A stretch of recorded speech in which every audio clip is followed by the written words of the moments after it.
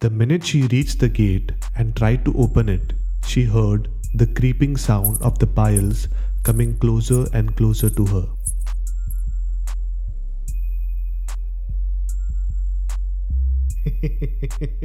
Hi, and welcome back to another episode of SYWK Podcast, where you can find everything related to the paranormal. Did you check out my previous episode where I spoke about the demonic case of Arnshine Johnson, the true story behind the Conjuring movie? If you haven't, then please go check it out. The link is in the description. For sure, you're going to enjoy it. And if you do, you know what to do, my friend. Support my work by liking, sharing, and mainly subscribing to my channel. Now, coming back for this episode.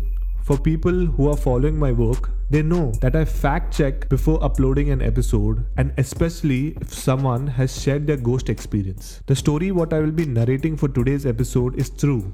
And I believe this story because a very good friend Roxanne shared her experience. So I know it's not going to be over the top, but everything has a logical explanation. So stick till the end to know if this is really a ghost experience or was it just in her head. You will understand everything at the end of the episode. So now, without wasting any time, let's get started.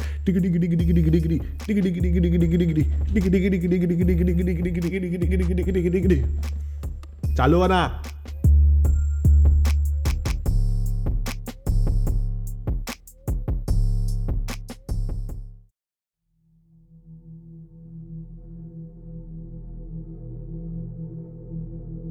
In the year 2015, a quiet, secluded, independent hostel located in the cantonment area of Pune camp with over 40 girls in 7 rooms staying from different states of India.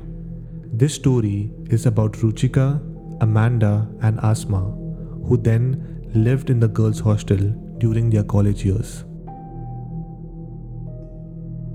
This incident happened during the summer break of 2015, and not many of the girls were in the hostel during that time of the year. The girls' hostel had 7 rooms in total, with 5 to 6 girls sharing one room. The hostel was constructed in such a way that 2 rooms were at the main entrance and 5 rooms were facing the backside of the property. Ruchika, Amanda, and Asma lived in a room that was facing the backside of the property. To make things easier, the story revolves around the 5 backside rooms of the hostel. All 3 girls currently stayed in room number 1. The rooms were one after another with a long corridor which ends at room number 5. One evening, they had plans to celebrate a friend's birthday in room number 3. Asma refused to join the party since she does not drink alcohol and wanted to rest that night. Meanwhile, Ruchika and Amanda decides to go for the birthday celebration.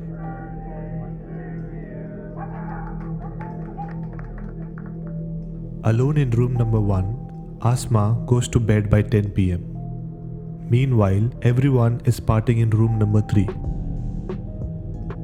Now, it's around 2:30 am and Asma is fast asleep.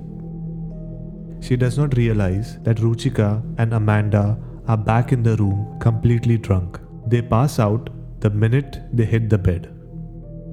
Asma is in deep sleep and started dreaming that her summer break was over and one of her lectures had suddenly shifted to the terrace of the hostel.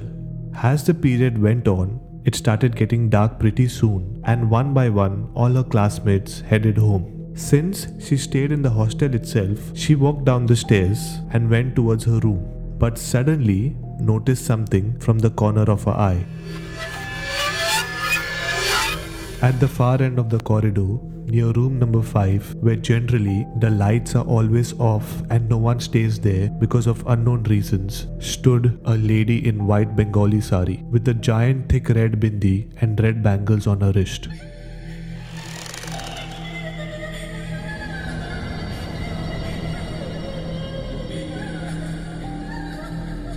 Asma, seeing this, got terrified and tried to unlock her room door, but it wouldn't open. Suddenly, candles started lighting up around the Bengali lady. Asma continued her struggle to open her door, but it just wouldn't open at all. And then things started getting more creepier. Lit candles suddenly started appearing one by one in the corridor, stopping at Asma. Asma starts to run towards the main gate to get away from the lady. But as she keeps running, the lit candles kept appearing.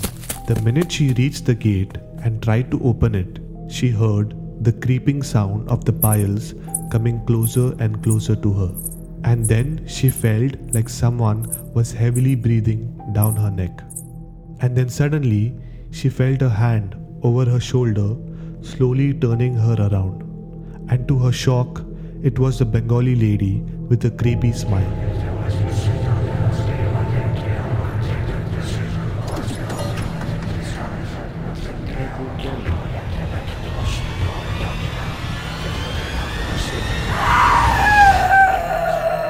क्यों भाग रहे हो? Asma wakes up from her sleep with a start, her eyes opening in front of her to see the same Bengali lady standing over Ruchika's bed. Asma screams and wakes up Ruchika and Amanda, who were fast asleep on their beds. They rush to Asma's bed to check on her, but she could not speak at all. In complete panic, pointing towards Ruchika's bed. She's there. मैंने देखा उसको. Ruchika and Amanda assumed that Asma had a bad dream and tried to calm her down. But Asma was in a complete shock and told them not to go towards Ruchika's bed. But there is a saying, curiosity is a mother of invention. Immediately, Ruchika went near her bed to convince Asma that there was no one in the room. But she finds something strange. There was a huge wet spot on the floor. And that was the time they understood something is not right. Not knowing what to do, they called a fellow roommate, Roxanne, who was still in the city but stayed out for that night. When Roxanne arrives at the hostel, she opens the door and finds it wet. Why is the door handle so wet and what happened? She asked upon entering. After they explained the horrifying experience with Asma, they all were astonished, wondering what happened and why it happened. This story is still a mystery, and to date, they don't know if this is a case of paranormal or was it a bad dream. How did you like the story? And how did you enjoy my narration? Please comment below and give me your feedback. Now, coming to the main and important part of this episode. Did all the girls, especially Asma, experience something supernatural? According to me, maybe. The story might be true because it sounds quite genuine. But what I feel is Asma must have watched a horror movie or read something related to the paranormal, and that's why she got a bad dream. It's a proven fact that 95% of such cases are not really connected to ghosts or spirits. Sometimes it's just our head which plays all these tricks. See, I'm not saying ghosts and demons does not exist.